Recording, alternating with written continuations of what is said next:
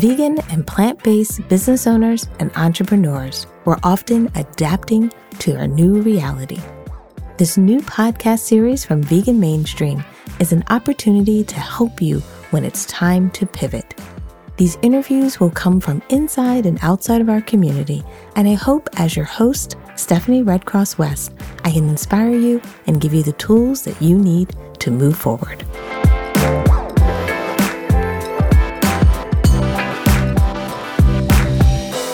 Hello, and welcome to our next interview. I'm excited today to be talking with our guest, Ray Starr, because not only will we be talking about not only a unique form of activism, but really diving deep into the books that Ray has written. I think it's such an opportunity for many of us as we're trying to not only change the world and help people understand the benefits of a vegan lifestyle, but what's great about Ray's books, and I'm really excited about talking today a little bit about the books, maybe not giving away too much because definitely need to read them, is the idea to express veganism not just through facts, not just through stats, not just through our journeys, but also through fiction. And the idea is if we want to create this vegan world that we're all after, we need to have content that becomes welcome to a non-vegan audience. That is content that allows people to understand the movement and understand the world around them, but understanding it in a different context. And that's why I'm really excited about talking about fiction and using it as a form of activism. So before I just talk about everything that I'm excited about in today's discussion, I want to make sure everyone meets our guests and is equally as excited as I am about talking with Ray today, because I'm really excited about talking about not only the work that's been that trilogy that is in the making around, that Ray is writing. So Ray, thank you so much for joining me today. Thank you so much for inviting me. I'm thrilled to be speaking to you. This is the first interview that I've had in the States. So this is my first non-British interview. So it's a biggie. Oh, I'm so excited. So let's give everyone a little bit of background. Let's give everyone a little bit of background on you as an author and what inspired you to books, and maybe even give people a little bit of background that it's a trilogy in the making. So maybe give them a little bit of background on your work and decide to take this route. So this all started for me. I unfortunately lost my dad to pancreatic cancer in 2017. When he was diagnosed, the first thing that doctors said to him to give him a chance of living longer was, the norm that most people were kind of aware of now, but maybe wasn't quite as much back then, was to ditch meat and dairy. Only instead of telling him what he should be eating, they focused on what he shouldn't be eating. And unfortunately, it didn't turn things around quick enough. But it was a huge alarm bells moment for me, because I obviously thought, if I was not eating this stuff for breakfast, dinner and lunch in the first place, then maybe he wouldn't have got it, So it was a real life-changing thing for me. I signed up for Veganuary in 2018, and I've never looked back. But like many people that go vegan, that find out the truth behind the products that we buy, going vegan for me just wasn't enough. I wanted to do more. I was very naive in the sense, I knew what I was eating. I knew what it was. But I never grasped for a second what those animals go through. And I just thought, how can I portray to people what it would be like to be in their footsteps, in their paw prints? What would it be like to live the life of a chicken, of a cow, of, all these poor animals that go through all these awful things. And the idea of activism came to me. But as you might notice as we do this interview, I am awful at public speaking. I'm just so good at it. Couldn't do it. But I'm a good writer. I've worked in PR ever since I was 18. I've had a business ever since my teens, which I funnily enough closed last year to focus on writing full time. And I thought, let's write a story. Let's try and write a book where people can read and enjoy the aspect of it, but hopefully get the subplot, the narrative. And the narrative is It's speciesism, but reversed, So in the Earthlings world, the trilogy is called Earthlings, the beginning. In the Earthlings world, humans aren't at the top of the food chain. We are very much at the bottom, and an unlikely species is at the top, kind of ruling everything. And it's the journey of a young girl who's magic born. She doesn't know that she has these gifts, and she has to kind of decide whether to use these gifts to help save humanity, or, is the world better left off if humanity was left where it was, which is the kind of talking point behind the book that I want people to kind of grasp and understand, that unfortunately the world that we live in now, I hate to say, would be better off if we weren't in charge. So rather than that being the grim aspect of it, let's just change the way we do things. Let's just do things better, and let's turn this around ourselves rather than being kind of the martyrs of our own story. Let's fix the world instead of destroying it. Let's come together, and our world is worth saving, but we're the ones that have got to save it. It's down to us. So that is a kind of message behind the Earthling story.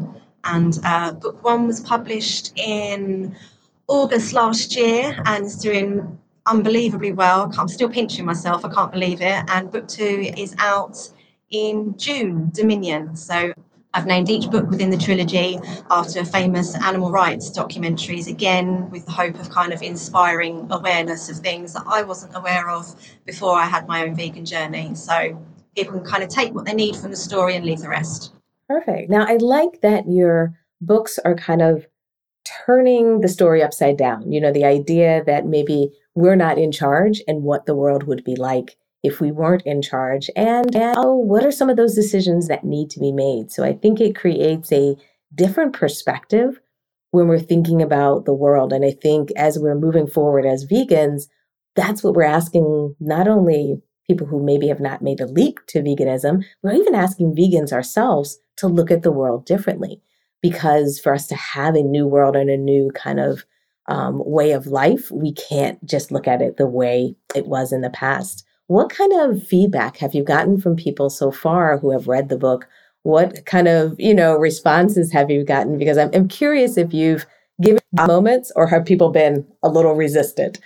Yeah, no, this is what I can't believe. So I haven't marketed my book as a vegan book, because as much as I want vegans to read it, I really, really do. But they're not the target audience because they've already made those changes. I want, everyday people, we're not everyday people, but, we understand what's happened, and we've started making the changes to try and, hopefully make the world a better place. People that are still eating meat are sometimes oblivious, to everything that is going on, So I didn't market it as a vegan book. I wanted omnivores to read it and then hopefully get the message. So in that respect, I've always been scared that the feedback might come back as, it's preachy, la-di-da-di-da, and I can't believe I'm still waiting for a negative review. So I can't believe it. So it's been, I think that's been like the most exciting part of this, is how open everyone is to change. Like when people do grasp and understand what it would be like if we went through what the animals went through, their instant reaction is, that's not right. What can we do about this? Which was the whole point of me writing it. It was my way for me to try and raise awareness for animals, but in a way where people are open to receiving it. So, reading a book about a magical girl who's going on this journey and finding herself and finding out all this scary stuff that she didn't know was happening. And then in amongst all of that, people might pick up the message, and people are picking up the message, which is amazing. So I had a lot of people contact me afterwards asking for advice on, how to cut out meat and dairy, what products to avoid, or even just shopping cruelty-free, which is a great starting point. And then once you have that starting point, it often leads, as it did for me, into taking the full journey, So yeah, it's been amazing that the feedback from non-vegans has been so positive, and I'm thrilled, absolutely thrilled. So the Earthlings message is working.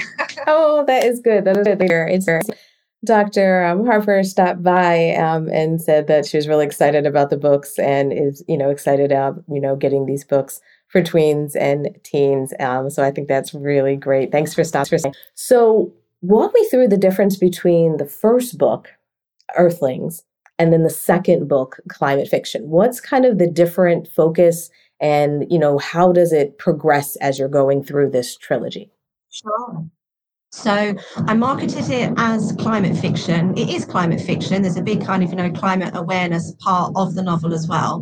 Because obviously, as we all know, that's a huge issue we're facing. The country that I live in, if we don't change, realistically, is going to be in the ocean in 10 years. So, you've got to make some changes. But people are open to reading about climate fiction. And my fear was marketing it as a vegan book. Non-vegans would instantly be put off because a lot of people dread, the dreaded V word. A lot of people are put off by that word. So yeah, we market it as the climate fiction role. The book one, it's a child-friendly trilogy. So the hardest part of writing this book for me is reversing the roles in a child-friendly way. How can I explain what a chicken goes through, what a cow goes through, but in a way where 10 plus can read that and not be traumatized, because that's not the point of it. It's not a preachy book. I don't want to upset people. I just want to raise awareness that people can make their own informed decisions from it. So book one does start very tame. It starts off in an almost humorous aspect with an evil chicken named Alan intent on world domination. I had to throw a bit of humor in there as well, because again, the logistics of it, when you reverse that, it isn't funny because of what chickens go through. But by using that species as the evil tyrant, so to speak, it made people open to reading about it. And then as the trilogy gets progressively darker, because it does, people are already invested in the story, so they'll want to keep reading. Well, I hope. So yeah, book one is quite light. It's more magic based. I focus more on the dairy aspect, so the humans in the Earthlings world. So the women and the young children, they're kept at what's called AI stations, which is short for artificial insemination stations. But again, for a child that's reading that, I'm not going to explain what artificial insemination is. I don't want to disturb children. That's not the whole point. The term artificial insemination is mentioned once just to describe what AI is short for, but then it's up to that individual reading it if they then want to Google that and look into that themselves and then realise and go from there, So, and then certain scenes with things. So the boys are raised for meat, like the animals are in modern day society, but not making the scenes gruesome and just mentioning what happens without making it, I don't want it to sound like a scene from Hostel, so it is keeping what should potentially be an 18 story PG, which is the hardest part of writing it. And then Dominion, that is out in June, it does get progressively darker, so we witness some other aspects of what animals go through, the humans are going through, and the readers are going to read that. And I had to make sure that I was factually correct as well, because I don't want to put the humans in the Earthlings world that are going through these things and then for someone to say, well, actually that doesn't happen to animals. So the research side of the trilogy has been quite difficult. I've had to speak to ex-slaughterhouse workers, ex-farmers, ex-undercover investigation teams. Yeah, so the research side of it has been quite hard. I've had to watch a lot of things that I don't want to watch, but, it's going to happen in the book and I have to child-friendly it. So I have to watch it to then be able to interpret it in that way. Yeah. And then the last book within the trilogy, which will be called A Land of Hope and Glory, which is the most important aspect of the book, is even pointing out all the bad things that, we do as humans. There needs to be a solution. Because what's the point in pointing out all these things if then at the end we don't say, this is how we do it right. So the end of A Land of Hope and Glory, there's going to be an alternative ending. So the ending will be how to save the world and make it great, or how, if things were just left as they were, what would then happen there. So I've got two endings to write to the trilogy, so that's going to be quite exciting. And yeah, it's a journey for me writing it. It really, really is. It's changed my life in ways I couldn't even fathom possible. It's very different to working in PR. It's my old job. I could imagine, definitely different. And also, I think because you're writing for, it's different. You don't see a lot of, and I think, Dr. Harper said it well, you don't see as much use that not only addresses some of these issues, but doesn't, put animals in positions that we treat it as if it's a normal thing. I really like that your book is really challenging that normalcy and challenging the idea that these are things that we do and maybe we shouldn't be doing. Maybe these are things that, especially if we would look at them differently. We, change our perspective when we put ourselves into the puzzle. But if it can help people see the world differently and also see how we shouldn't be treating animals, I think that's a really good premise and could be a really, really huge help. By having books like yours makes a difference because it allows us to educate different generations. I think often when we're thinking about the vegan movement, we are trying to decide which generation should we bring it to, each of the generations, and bring it in a way that it's digestible. Bring it in a way that makes a person think, because at times we do need some of those videos. Sometimes we need those things that kind of shock us into awareness, but not every group needs maybe the shock. Some groups need a way to think it through differently, to see, a different perspective, so that the future that we're not prescribed, we're really helping people see that the future can be different. And I think that's what gets me excited about your books. It's making a non-light-hearted issue light-hearted, not because it's light-hearted, but because, again, it's wanting non-vegan people that aren't open to this way of life yet, or some people do look at it and think it's too far, it's too extreme, but to genuinely believe that, you just haven't put yourself in the space of what's actually happening to these creatures. And then once you're in that space and you understand that, it's impossible not to want to change, because who wants an animal to go through that? I don't think even slaughterhouse workers, like from slaughterhouse workers that I've spoken to, they don't enjoy their job. They don't want to be doing it. It's just a paycheck. I mean, some that I spoke to, they were in bits, it's changed their lives forever as a person, which was, it was, nobody wants to do these things to animals. We just need to stop doing it. But in order to do that, we need to raise awareness. But in many cases, it's raising awareness in a way that, A, people are open to it. B, we're not preachy. It's a really big one, because everyone hates, the hashtag preachy vegan. Everyone hates that. But at the same time, it's hard not to be when you just want to scream to the world what's happening, and you want the changes to happen now. And it's a case of being patient. But I genuinely believe it is happening. We are going to turn this round, and we are going to save the world. We are. I know we are. We can't carry on with the narrative that we've got now. It has to stop. And I do genuinely believe, especially with the youth of today, who are really open to this. I had to do school visits to talk about climate change and job types that you could go into after school that will benefit the planet, as opposed, to creating more, negative carbon footprints and things. And they're just so open, and so many of them already have all these amazing ideas that I haven't even thought of. Some of them I really want to share, but I don't want anyone to steal the students' ideas. They're going to do it. If we don't do it, they're going to. So there is hope, and we are there, and everything is going to be okay. We just need to be okay a bit quicker. Yes, we definitely want a little more speed. And I also, I always want to recognize my folks there. I mean, because protest and signs and billboards, all those things move the movement forward too. But it's almost like I'm just a big fan of having messaging that reaches people in different ways, because sometimes people need the shock.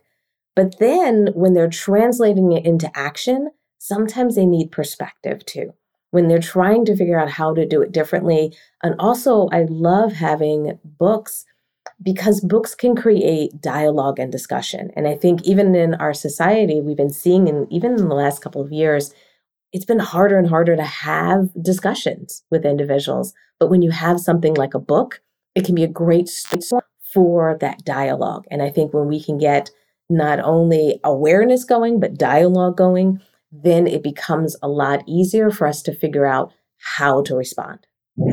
Exactly. One of the reviews I got, which was very kind from someone, was, it's the perfect way to make the most non-vegan vegan. And that was lovely. That was really nice, because that was the whole aim, that was the whole aim. Again, it's just a case of just trying to open people's minds to things, but in a way where they don't realise it's happening. So it's almost like a sneaky form of activism, because, you're just picking up a book about a girl who's got magic powers and wants to save the world. You don't realise till you're a third of the way into the book why she wants to save the world and what's happening. This evil chicken, Alan, he's very evil.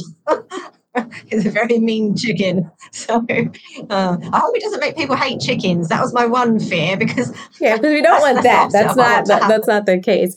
No, But please love Alan. absolutely. And My favorite understand character. Alan. I think that's the other thing. Understand Alan's perspective and point of view, because unfortunately, some of us as humans have that point of view. And we have to be able to understand it and understand those individuals so that we can potentially move them forward. Plus, I love that you're talking about the positive future that we can have, because I think for some of us, the world isn't changing as quickly as we had hoped it would change. So therefore we can feel some frustration. We can start to feel like, is this going to happen? We can sometimes question ourselves, and that doubt can creep in. And I'm really looking forward to your third book, because that idea of addressing that hope. There are solutions. There's lots of solutions. We've just got to implement them, And again, all comes down to awareness. Yes. We just need more people to know about it, And no matter what form of activism that is, whether it's a book, whether it's protesting, even if it's social media, if it's just sharing something on Twitter or on Facebook, on LinkedIn, it all makes such a huge difference. I think all that individuals can do is try, and trying is enough. If enough of us are trying, we will turn this round. Governments and corporations, they have to listen, because we're the ones, we pay their paycheck, and that's what it all boils down to at the end of the day. So, the big people at the top that we need to listen and implement, like the major changes. If enough of us are making our voices heard, it will happen. So I think it's a really positive thing to be in, even though there's so many bad things going on in the world at the moment, and it can feel like, oh God, hopeless sometimes, like knock your head against the wall, hopeless. At the same time, I think there is so much hope there, and there is so much positivity, and so many people really trying to make a difference. And that's just going to spiral. We've just all got to believe in it and get behind it and support each other, and we will get there 1,000,000%. I can't believe with that. Absolutely. So if people are interested in the book, if they want to get access to it, what's the best way? Do they go to your website? Do they jump on a traditional, online ordering, go to a local bookstore? How are hands on at least the first two books? Whichever you prefer. So along with the message behind the Earthlings trilogy, it was really important to me that Earthlings doesn't have a negative carbon footprint. So something that I'm trying to raise awareness for at the moment, unfortunately, is a lot of the books that we know and love are made from virgin paper, which means trees are cut down for them. I can't write a book about saving the world and cut down 1,000 trees for that book to be out there. It's just hypocritical. I can't do that. So my books are printed on recycled paper with every retailer except Amazon. Unfortunately, Amazon, which is ironic given the name, they don't offer a sustainable printing option. So I also started a campaign called the Read Green campaign. You can head on over to change.org/Read Green. And it's trying to position Amazon to offer sustainable printing, because at the moment, millions of trees are cut down needlessly each year. And there's no need, because you can just use recycled paper. It doesn't impact on the author or the publisher's profit margin. There's just a no-brainer. There's so much excess recycling out there that's a huge issue as part of society as well. And it solves so many problems. So yes, so we're printed on recycled paper everywhere except Amazon. So whether that's Barnes and Noble, I don't know if you have Waterstones over in the USA. I think if you put Earthlings at the beginning, or Earthlings by Ray Starr in Google, anywhere that comes up, just as long as it's not Amazon, yes, help yourself. I would love you to read the book. And I'm planting a tree for every copy sold as well. Again, because whilst it's made on recycled paper, the printing process does still create CO2. And I'm trying really hard to be a carbon neutral author. It's quite important to me. So yeah, we're planting a tree for every copy sold as well. So can't write a book about saving the world and not try and save the world yourself. Can't be a hypocrite. So yeah, every little helps.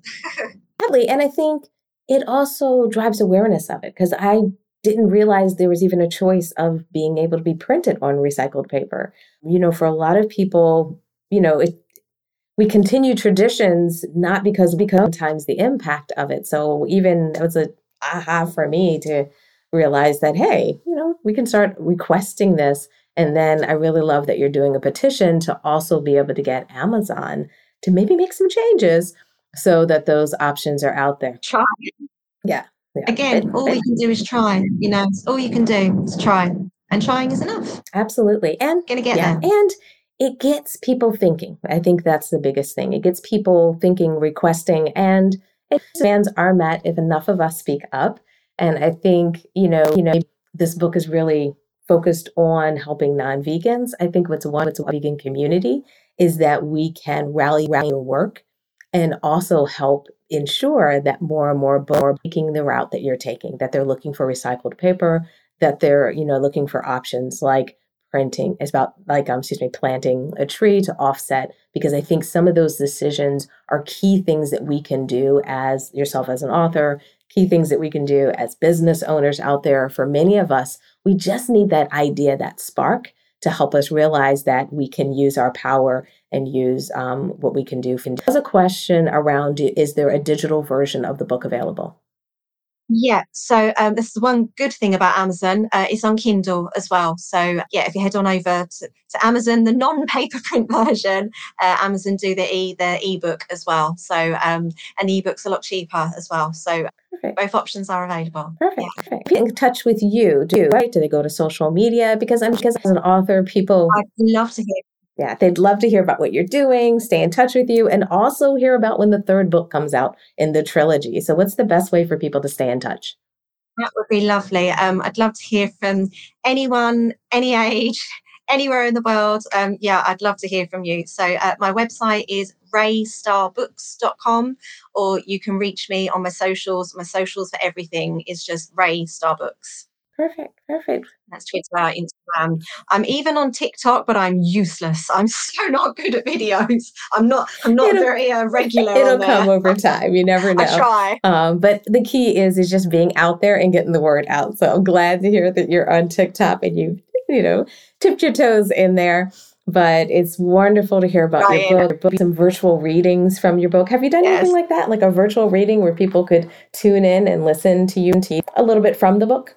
Really good idea, actually. So over here, I've done a lot of book signings at bookstores and vegan events. So I travel to a lot of different vegan events around the UK doing signings and talks and things, which is really good fun. But no, I've never done a virtual one. That's a really good idea, actually. Thank you, Stephanie. I'll look into that. Thank you. Absolutely. Let me know if you know that. We'll share it out and let everyone know. But I'm really, really excited that we had a chance to talk to you.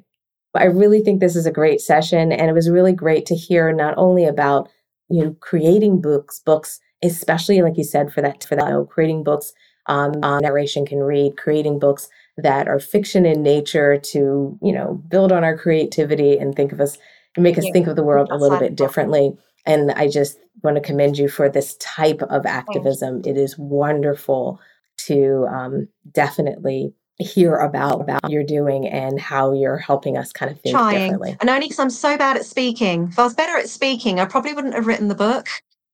I'm just no good at this side of things. My friends call me Nan. I'm 34 and I'm called Nan. What's that about? Really? Oh, friends always come up with such a unique. And you know what? There was one question that I did miss. There was a question about how do you create, a sense of community, like fellowship around your writing? Because often when it comes to writing, I think one of the challenges is writing about some of these topics are not always maybe seen as commercially viable. Yeah. So how did you find a way forward, especially for this type of topic? And then how do you keep yourself going kind of a supportive environment? Because, our world, some a little bit away from writing, we've turned into the, 20-second clip, culture that, getting people to not only write, but getting people to read a bit harder. So I'm just curious, thoughts about that fellowship piece and. Yeah, no, that's fine. So again, hate to say, but this is why I did not market it as a vegan book. The actual main narrative of the story is about this young girl named Peridot. She's raised on an island away from England by a very overprotective mother. Her mother doesn't want her to know the realities of the Earthlings world, and her mother doesn't want her to know that she's magic born. It was really important for me to include magic as an aspect of the story because that engages a whole community of people out there who love to read and are, really avid kind of promoting about what they read and things online because of their love for fantasy. You know, a lot of people love magic, they love dragons, talking animals and things like that. So it was really important for me that I made that the main narrative, with the Earthlings message, the subplot. If that was the biggest debate for me when I wrote the story, was, do I include magic or not? Do I just make this about the message? Which I did want to do, but I knew by doing that, only vegans were going to read the book. And again, vegans already know all of this. They don't need that message. You know, for the people that I want to read it and to try and make these positive changes, I need them to be open to reading this book. So that was where the magical side of Earthlings came to be. Is Peridot discovering that, you know, she's got these gifts she didn't know she had. Her journey of self-discovery, because her mother is very, very strict. You know, she's never left the island. She's never met another child before. So her first interaction with the Earthlings world is a young boy named Ewan. He escapes the mainland. So he was raised in an AI station and he managed to escape. And he makes it onto their island. She's never met another boy before. You know, he's knocking on her window trying to get in. He's skinny, he's malnourished. Imagine a calf that's a human. He's deprived of food and nourishment. He's going on about being held in captivity on the mainland. And she does what anyone else in that situation would do, just thought he's crazy. He's mad. She's just rambling, you know, he's going mental. She doesn't believe him. And then one day, Ewan disappears. As quickly as he comes into her life, he's gone. And she's desperate to find him. You know, he's the only person outside of her community, of her mother and her mother's two friends, that she's ever met. So she escapes the island, she makes her way onto the mainland, and then that, kind of a third of the way into the book, is when the readers see the actual Earthlings message, what's actually happening. Ewan wasn't crazy. He wasn't making these things up. He really was held captive by an evil chicken named Alan. You know, all these awful things that he spoke about, you know, his mum being used for milk and tied to a machine all day and things, all these awful things really were happening.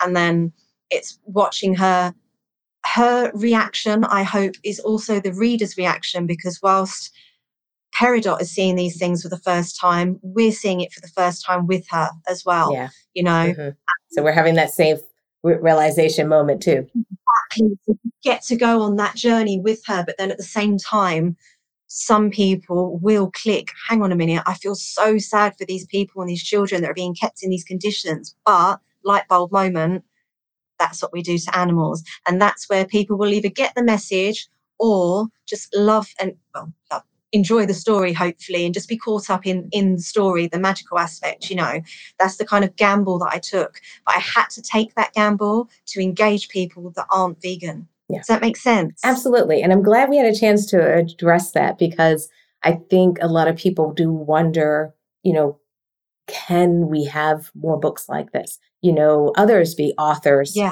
100%. Yeah. We've got to. Yeah. Got to. Yeah. Got to do it. Have to do it. And there are lots of vegan books out there, actually, that I had no idea. Vegan fiction is a thing. Climate fiction is a thing. It's got its own hashtag. So Cli-Fi, which I wasn't aware of until I wrote the book. And that was what enabled me to push it as a Cli-Fi novel. And I was very lucky. And then certain people read it and it's won a few awards and things, which is amazing. I'm thrilled about that.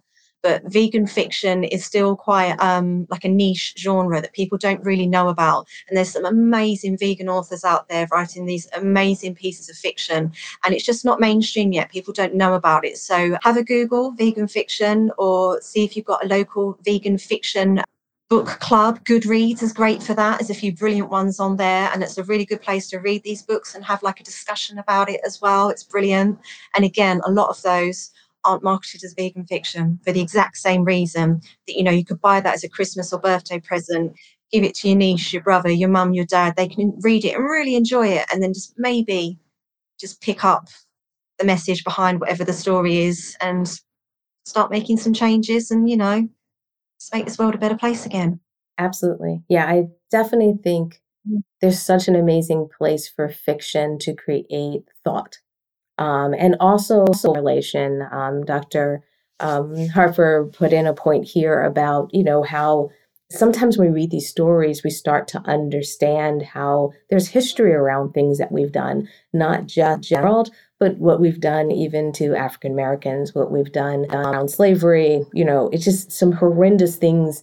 And a lot of people put it in their past. They try to, say, well, that wasn't me. But we have to remember for that level of evil and those mistakes that have been made, so we don't continue to do that, even if we've in an aggression way. Maybe it's not the same that it was done in slavery time. And do this, people can carry forward those same activities in our lives and, hold people back. So I really think there's such a great correlation between how we hurt animals, how we've impacted, African Americans and Black wide, but really huge here in the US. So it's really great to have books like this to get us to start thinking, to get us to know that these correlations exist and that we really have to change the way we act, the way we interact, and the way we treat really all beings. So so glad. So Breeze mentioned that point. And I'm so glad we had a chance to talk today. I know we went over a little bit longer than usual. I was just going to say, for a lot of people as well, it's not even the past, it's still the present, it's still happening all across the world. The situation, with Yemen and other countries, there's some really awful things going on in the world at the moment. I'm so blessed that I'm not a part of that. But not talking about it, not bringing it into conversation matter is what is allowing it to continue. Because if everyone knew that it was happening, we would stand up and we would stop it. We would make it stop somehow, So these conversations, as uncomfortable as they are, if there's any way to get it into a topic matter, you know what, just do it, because we can't be silent anymore. We've reached a stage now, where voices have to be heard, and we have to be the best that we can be so that we can turn this around. Perfect kind of reminder to everyone, and a perfect place for us to wrap up today's interview. So once again, thank you so much for joining me. I'm so glad we had a chance to talk. Thank you so much for giving us some spoilers there in the book, but it was just wonderful to hear the story. It's got me. Thanks so much, Todd, for joining us. I'm really glad you joined us and enjoyed the interview. And thank you, everyone who joined us. Wonderful to have you here, Todd, Dr. Breeze, Michael West, Gloria, where we had you join earlier. It's always wonderful.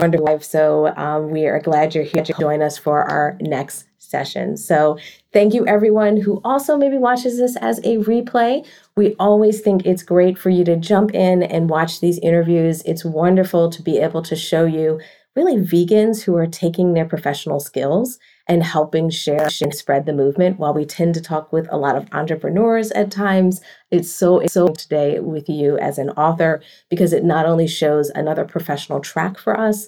It was really exciting that vegan is a thing. It is a thing that we all should be paying attention to.